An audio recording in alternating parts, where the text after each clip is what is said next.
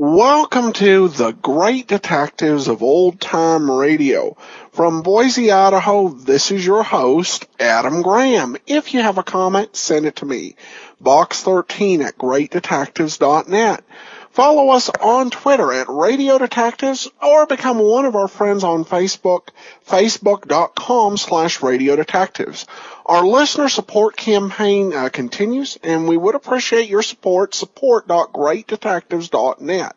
All listener donations of $7 or more receive access to the premium site. In addition, during our listener support campaign, anyone who gives a donation of $20 or more will receive their choice of either All I Needed to Know I Learned from Columbo or one of my superhero comedy novel ebooks for free, as well as an additional thank you gift of your choice. Among the options available are some audiobooks that we can send at the $20 level. And I have those same three books available as audiobooks, so you could get Tales of the Dim Night as your ebook, and then we'd send you Fly Another Day as an audiobook would be an option. Plus, we also have a Doc Savage audiobook that is an option at the $20 level. The title is The Forgotten Realm. And there are many other options available, so you can check those out at support.greatdetectives.net. And we'll also send you any Nero Wolfe audiobook for a donation of $100 or more. All right, well, now it's time for today's episode of the Casebook of Gregory Hood, the Derringer Society. Petri Wine brings you Casebook of Gregory Hood.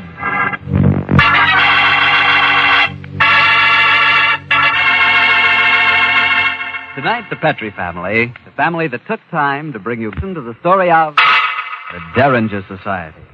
Another exciting story from the Casebook of Gregory Hood. And right now, I'd like to talk about those few minutes you have while you're waiting for dinner every evening.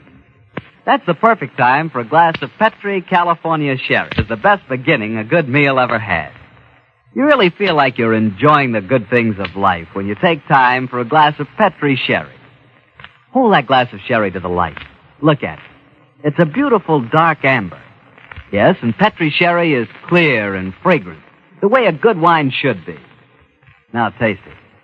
You've got something. That Petri Sherry has a real heart-of-the-grape flavor. And look, if you like your sherry dry, not sweet, Petri makes a fine dry sherry. It's called Petri Pale Dry. And if you don't know yet which you prefer, the regular sherry or the dry, why not try both? Don't buy one, buy two. But just be sure you always buy Petri.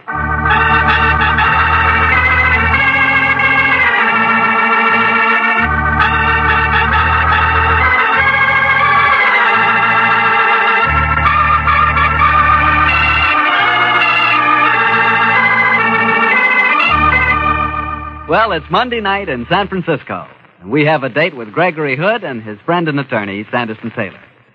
Tonight's rendezvous is at that delectable backwater, the Happy Valley Room at the famous Palace Hotel. Let's keep our date, shall we? Harry Bartell, how are you? Hello, Gregory. Evening, Mr. Taylor. Good evening, Harry. We just ordered a glass of sherry. You'll join us, of course. Thanks, Greg. Be very nice. Make that 3 sherries, Carl. Yes, Mr. Hood. Well, gentlemen, which stories have you selected from the casebook for tonight's episode? A quite remarkable case that we filed under the heading of the Derringer Society. Well, it sounds exciting, but what is the Derringer Society? Well, surely you remember those wonderful early semi-scientific yarns about Dr. Derringer, don't you? Yes, I do, Greg, now that you mention it. Sort of Jules Verne stories, weren't they? Yes, and if you reread them, Harry, you'll realize that they predict just about everything from rockets to the atomic bomb. You're both members of the Derringer Society, I take it. Oh, certainly. In fact, Gregory is the president.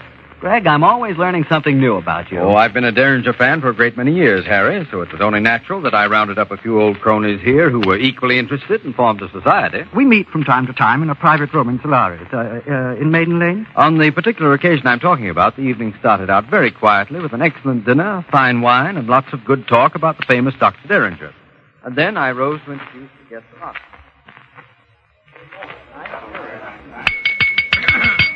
Fellow members of the Derringer Society, you will already have noticed that we have violated our long-standing stag rule. We have a lady among us. Oh, shame. No, George. We've broken the precedent for a very particular reason. I don't have to remind any of you that the fabulous Dr. Derringer, that great spade-bearded scientific giant, was especially devoted to the tricks played by time. Well, our guest tonight is Miss Julia Hayes. She claims to perform exactly the sort of time travel prophecy that the great Derringer foretold. Miss Hayes, gentlemen, claims to be able to predict future events. Dr. Barton, our psychiatrist member, has been examining Miss Hayes today, and I shall ask him to introduce her. Thank you, Mr. President. Fellow members, I must preface my remarks by stating that if I appear to speak of our guest in a slightly clinical manner, I do so with her full permission. Am I right, Miss Hayes? Yes, Dr. Barton, you may say anything you wish. Thank you, Miss Hayes. Gentlemen, this afternoon I spent some 2 hours examining our guest. And by all known psychological tests, she is simply normal, perhaps a trifle below average mentality. But her record has already established the fact that she can often predict future events with surprising accuracy, quite above the laws of chance. And now, gentlemen, Miss Hayes will be quite willing to answer any question. Yes, Sandy Taylor, I think yours was the first hand. Miss Hayes, may I ask you any outstanding events that you predicted in the past? On May the 4th, 1937, I predicted that 2 days later the German airship Hindenburg would be destroyed. I predicted the death of both Mussolini and his son-in-law Canciano. I was right as to both date and time. I am seldom wrong. Miss Hayes, how do you explain your unusual ability? I cannot explain it. It is beyond my understanding. It is a gift. When I let my mind go blank, I can see into the future. Miss Hayes, can you tell me what horse is going to win the second race at Arlington tomorrow? Mr. Chester, Miss Hayes is our guest. Oh, sorry, Hood. I beg your pardon, Miss Hayes. I was just being facetious. Now, let me ask you a serious question. Are you able to see into the future at will? Yes. If I make my mind a blank, I can usually see into the immediate future. Would you consider making a prediction for us now? I will try. I can promise nothing, but I will try. Monday. It is Monday at 8:15. I see the future, but not far ahead. This same night, 3 hours from now, at 11:15 tonight, I see a small man, a bald man with glasses. His name is Chester. No, look, Miss Hayes, the joke's a joke. Quiet, Mr. Chester. Don't spoil it. She's still talking. Tonight, Mr. Chester, at exactly 11:15, you will be murdered.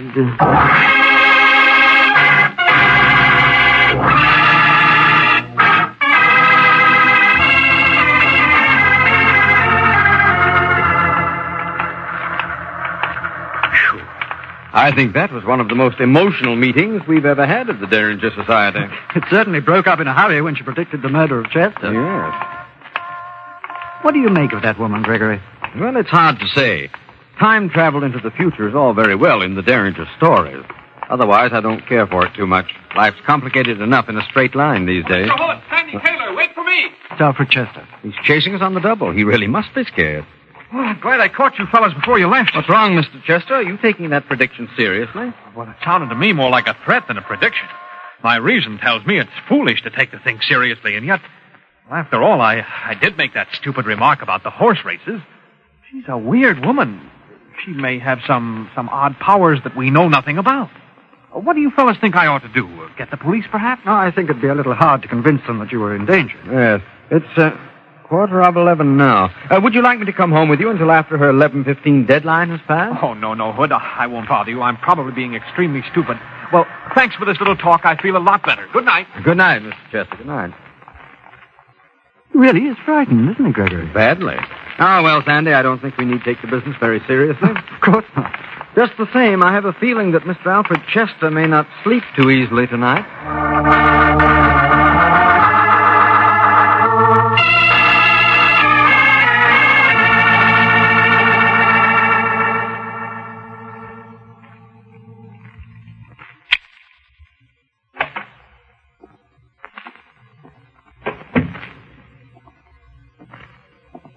Alfred? Is that you, Alfred, dear? Yes, dear, it's me. Are you in bed? Yes, I've been reading. How is meeting? I'll hang up my things and come and tell you about it. It was rather a peculiar evening. There was a woman there who claimed to be able to see into the future. Oh, what rubbish. I know, but the funny thing was she... Oh, well, but that's nonsense. What's the time, Alice? It's exactly 11:15. 11:15, then I'm safe. I need... Alfred, what happened?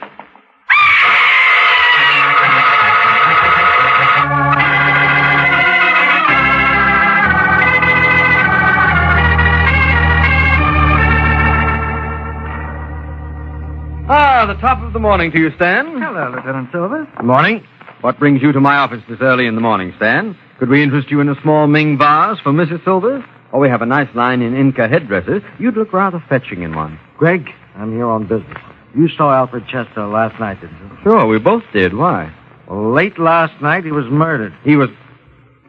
What time, Stan? His wife says it was exactly 11:15. Great God. Then the prediction came true. What prediction are you talking about, Mr. Taylor? Chester attended a meeting of the Derringer Society last night. A woman by the name of Julia Hayes went into a sort of trance. Predicted Chester would be murdered at exactly 11:15. Then that's a woman I've got to talk to. We'll all go and talk to her, Stan, but before we do, there's one thing I'd like to know. How was the murder committed? Chester was stabbed from behind by a medium-sized right-handed person. No fingerprints, no clue. Who are you calling, Gregory? Barton. He can tell us where Julia Hayes can be found. Get me Dr. Barton's office, please. Yes, Mr. Hood. Dr. Barton. I know him. He's a psychiatrist, isn't he? That's the man. He brought Julia Hayes to our meeting last night. Here's Dr. Barton, Mr. Hood. Oh, thanks. Dr. Barton? Yes? This is Gregory Hood. Oh, yes, Greg. Can you tell me where I can get in touch with Julia Hayes? She's here in my office now. And I found out something very interesting about her, Gregory. So have I, Barton. Please keep her there until we arrive. We're leaving right away.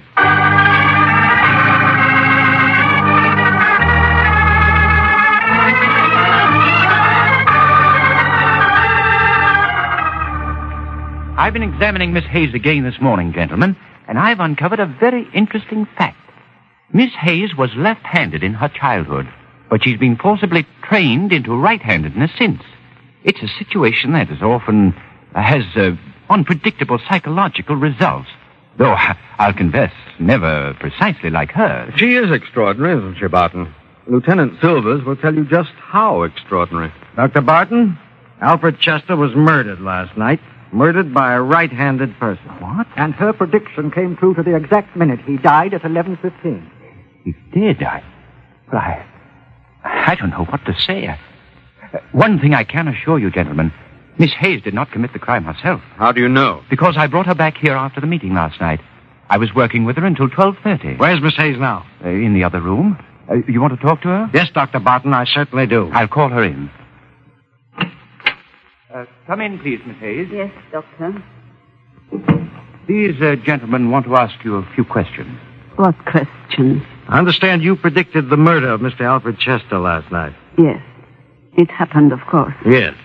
I knew it would. How do you account for the fact that you predicted it 3 hours before it happened? I cannot account for it. It is a gift that I cannot explain. I can see things in the immediate future. I can tell you what is to happen today before the day is out. I can tell you... Her mind is blanking out again. What can you tell us, Miss Hayes? I see a large man, a red-faced man. His name is Felton. That's George Felton, another member of the Derringer Society. What do you see, Miss Hayes? He will die tonight. He, too, will be murdered. The heck he will. This is one murder that isn't going to take place.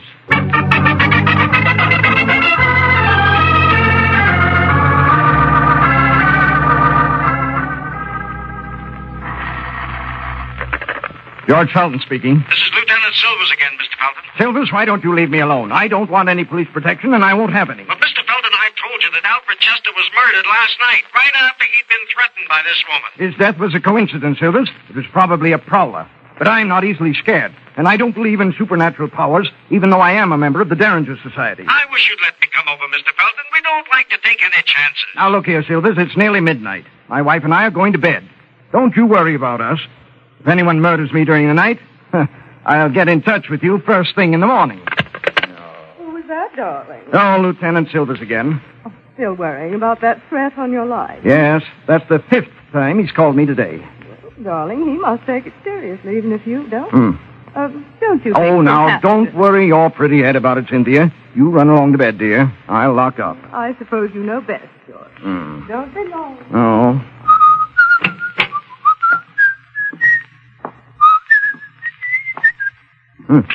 What's that? I heard something.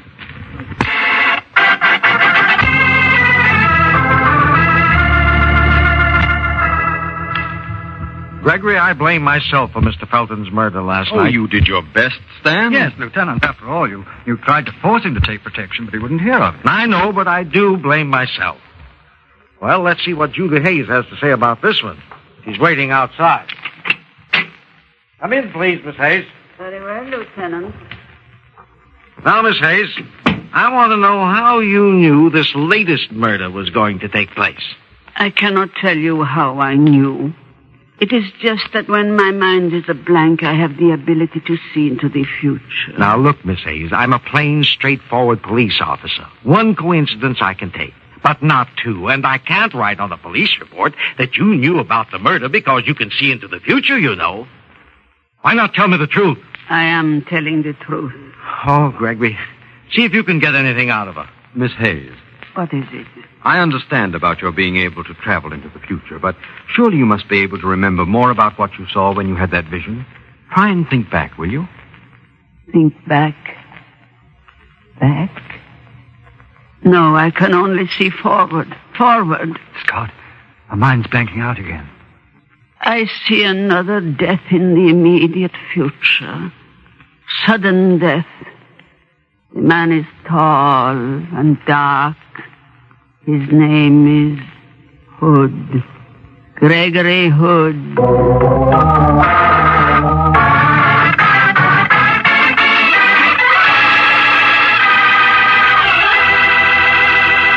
You'll hear the rest of Gregory Hood's story in just a second, so I'll tell you quickly about a wine I know you'll like.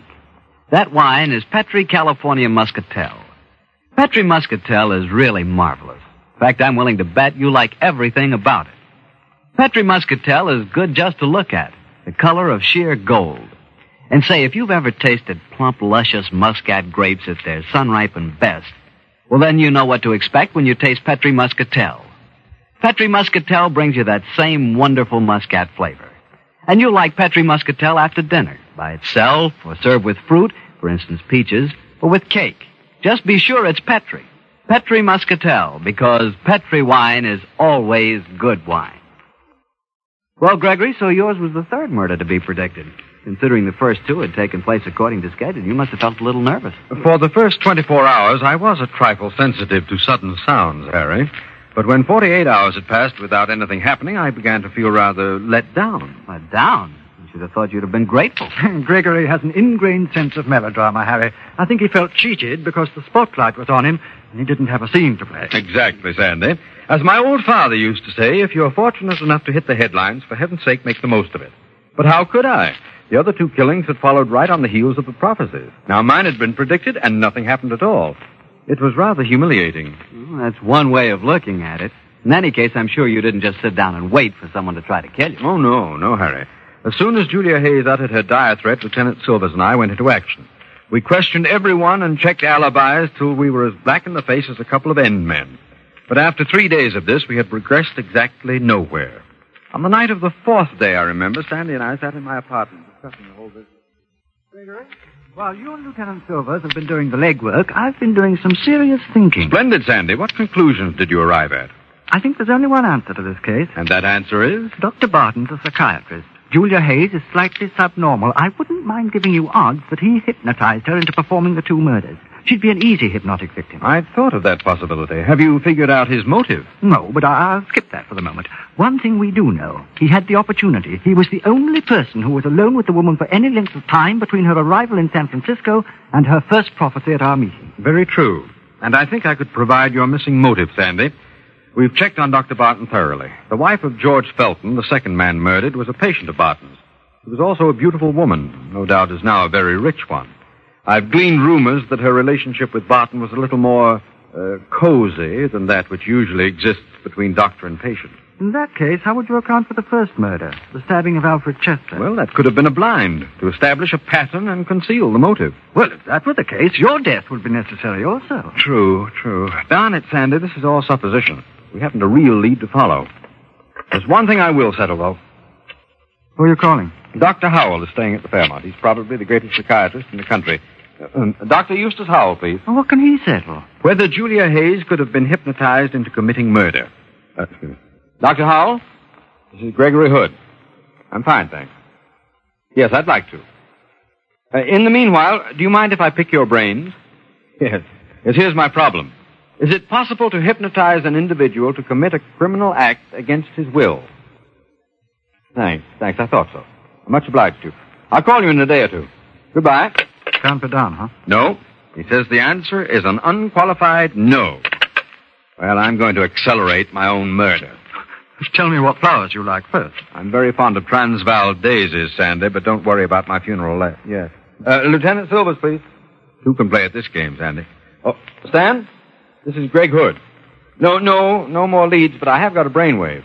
Pick up Julia Hayes and bring her up to the apartment as soon as you can. Yes, we'll be waiting for you.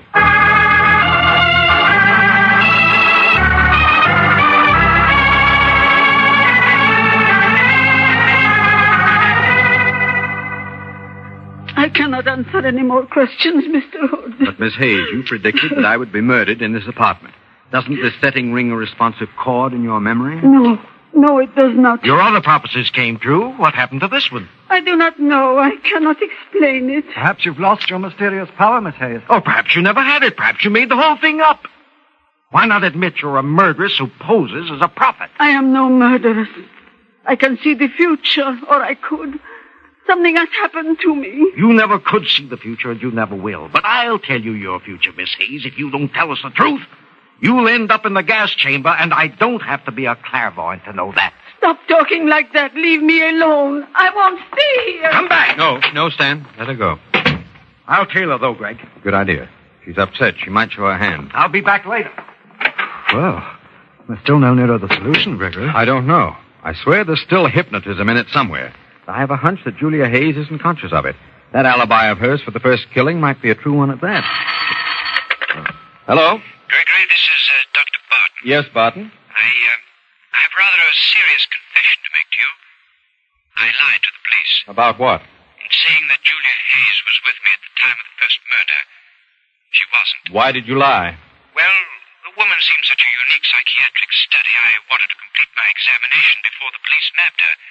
Now I've finished my research with her.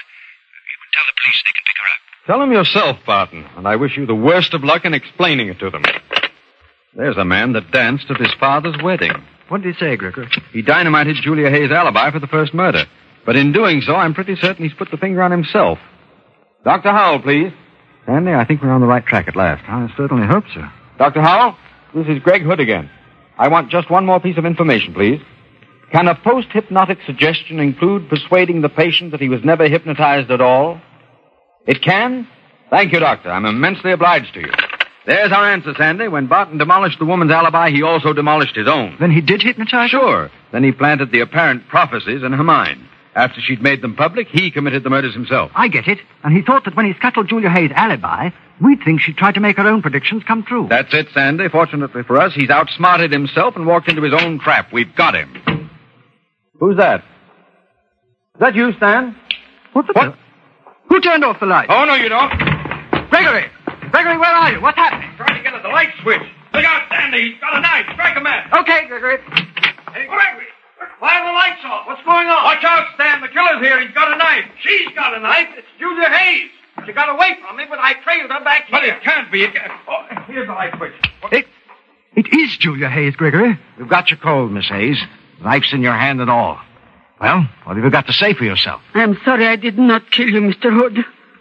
Well, that's very friendly of you, Miss Hayes, but I'm completely confused. Well, so am I, Gregory. You just finished proving to me that she couldn't be the killer. Well, I don't know what more evidence you want, Greg. The knife's in her hand, and she admits she wished she'd killed you. Yes, I admit it.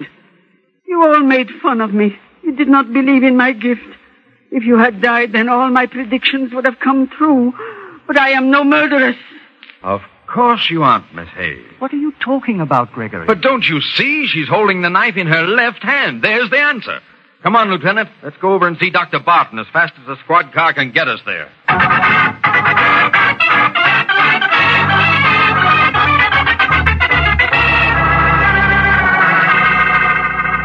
Yeah, this is all very dramatic. A police inspector, an amateur detective, and his attorney stand in my home and accuse me of murder. Is this some form of practical joke? If you think it is, you must have a very warped sense of humor. I don't think the judge will find it funny, Dr. Barton. And I know that your attorney won't. But this is ridiculous. You're suggesting that I hypnotized Julia Hayes into making murder prophecies, and then that I carried out the murders myself? To coin a phrase, yes. But, my dear Hood, you've just admitted that she attacked you tonight. Yes, you suggested the idea. And the three of us, by taunting her with her failure as a prophet earlier on, helped. Her never-too-stable mind snapped, and she attacked me to fulfill her record of prophecies. But why couldn't she have committed the two murders? You overlooked one thing, my friend. You didn't know that under strong emotion, she reverts to her childhood left-handedness. She attacked me tonight with her left hand. The murders were committed by a right-handed person. Want to argue any more? I'd like to know what you think my motive was, Hood. Oh, that's easy. Mrs. Felton, the widow of your second victim, broke down half an hour ago and spilled quite a few beans. She did? I mean, yes, she did. So, Cynthia's been talking. Better come with me, Doctor. Very well, Lieutenant. I should prefer not to talk anymore till I've seen my attorney. Good night, gentlemen. See you in court, Barton. Gregory, you tell the most convincing lies. That story about Mrs. Felton talking, how can you do it? Oh, it takes years of training. My old father always used to say that if you couldn't think of a really convincing truth when you wanted to make a good point, then tell a thumping great lie. You're a chip off the old block. Sandy, I'm worried. Conscience bothering you? Mm-mm. I'm thinking about the Derringer Society. What about it, Gregory? Well, Sandy, brood about it. With two of our society murdered and a third headed for the gas chamber, we can certainly use some new members.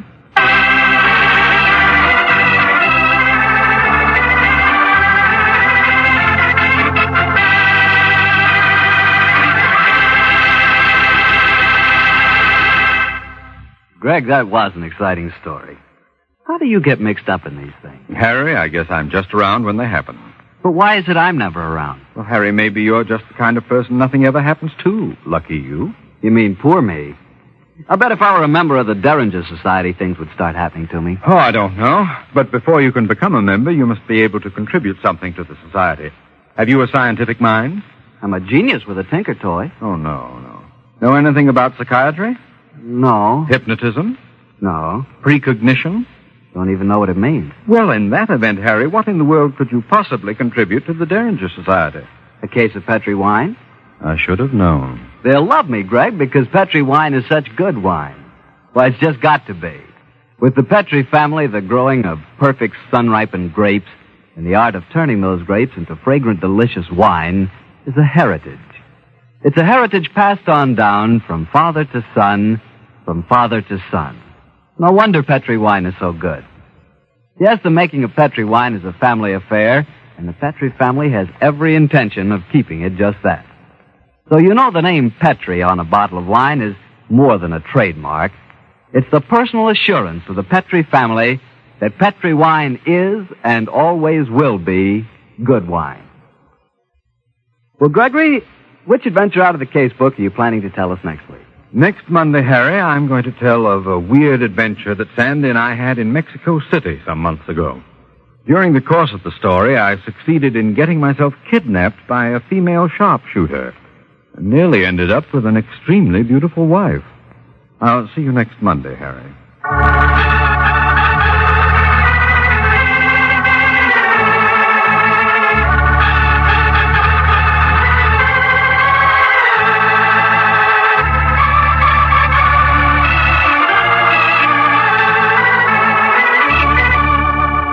The Casebook of Gregory Hood is written by Dennis Green and Anthony Boucher. Original music composed and played by Dean Fostler. Gail Gordon plays the part of Gregory Hood, and Sanderson Taylor is played by Carl Harburg.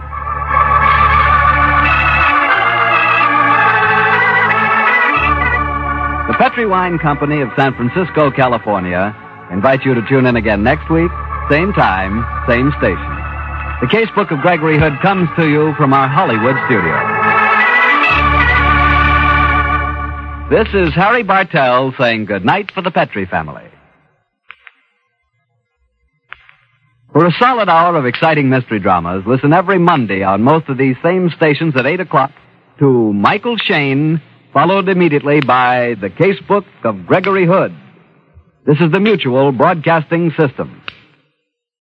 Welcome back. Another great story, and I love how they really just confuse things towards the end. It seemed like within the last 5 minutes, they changed between the psychiatrist and the quote-unquote prophet something like 3 times. And again, this is just a great series, and I definitely wish there were more episodes. And I wish they could keep a Sanderson Taylor. We have a new actor with playing Sanderson Taylor. Sounds kind of British. Carl Harburg. Actually, beyond the Casebook of Gregory Hood, he appeared in one episode of Dark Venture, and then several episodes of Whitehall 1212, which was a series about the Black Museum in Scotland Yard, and mostly in character roles, it looks like.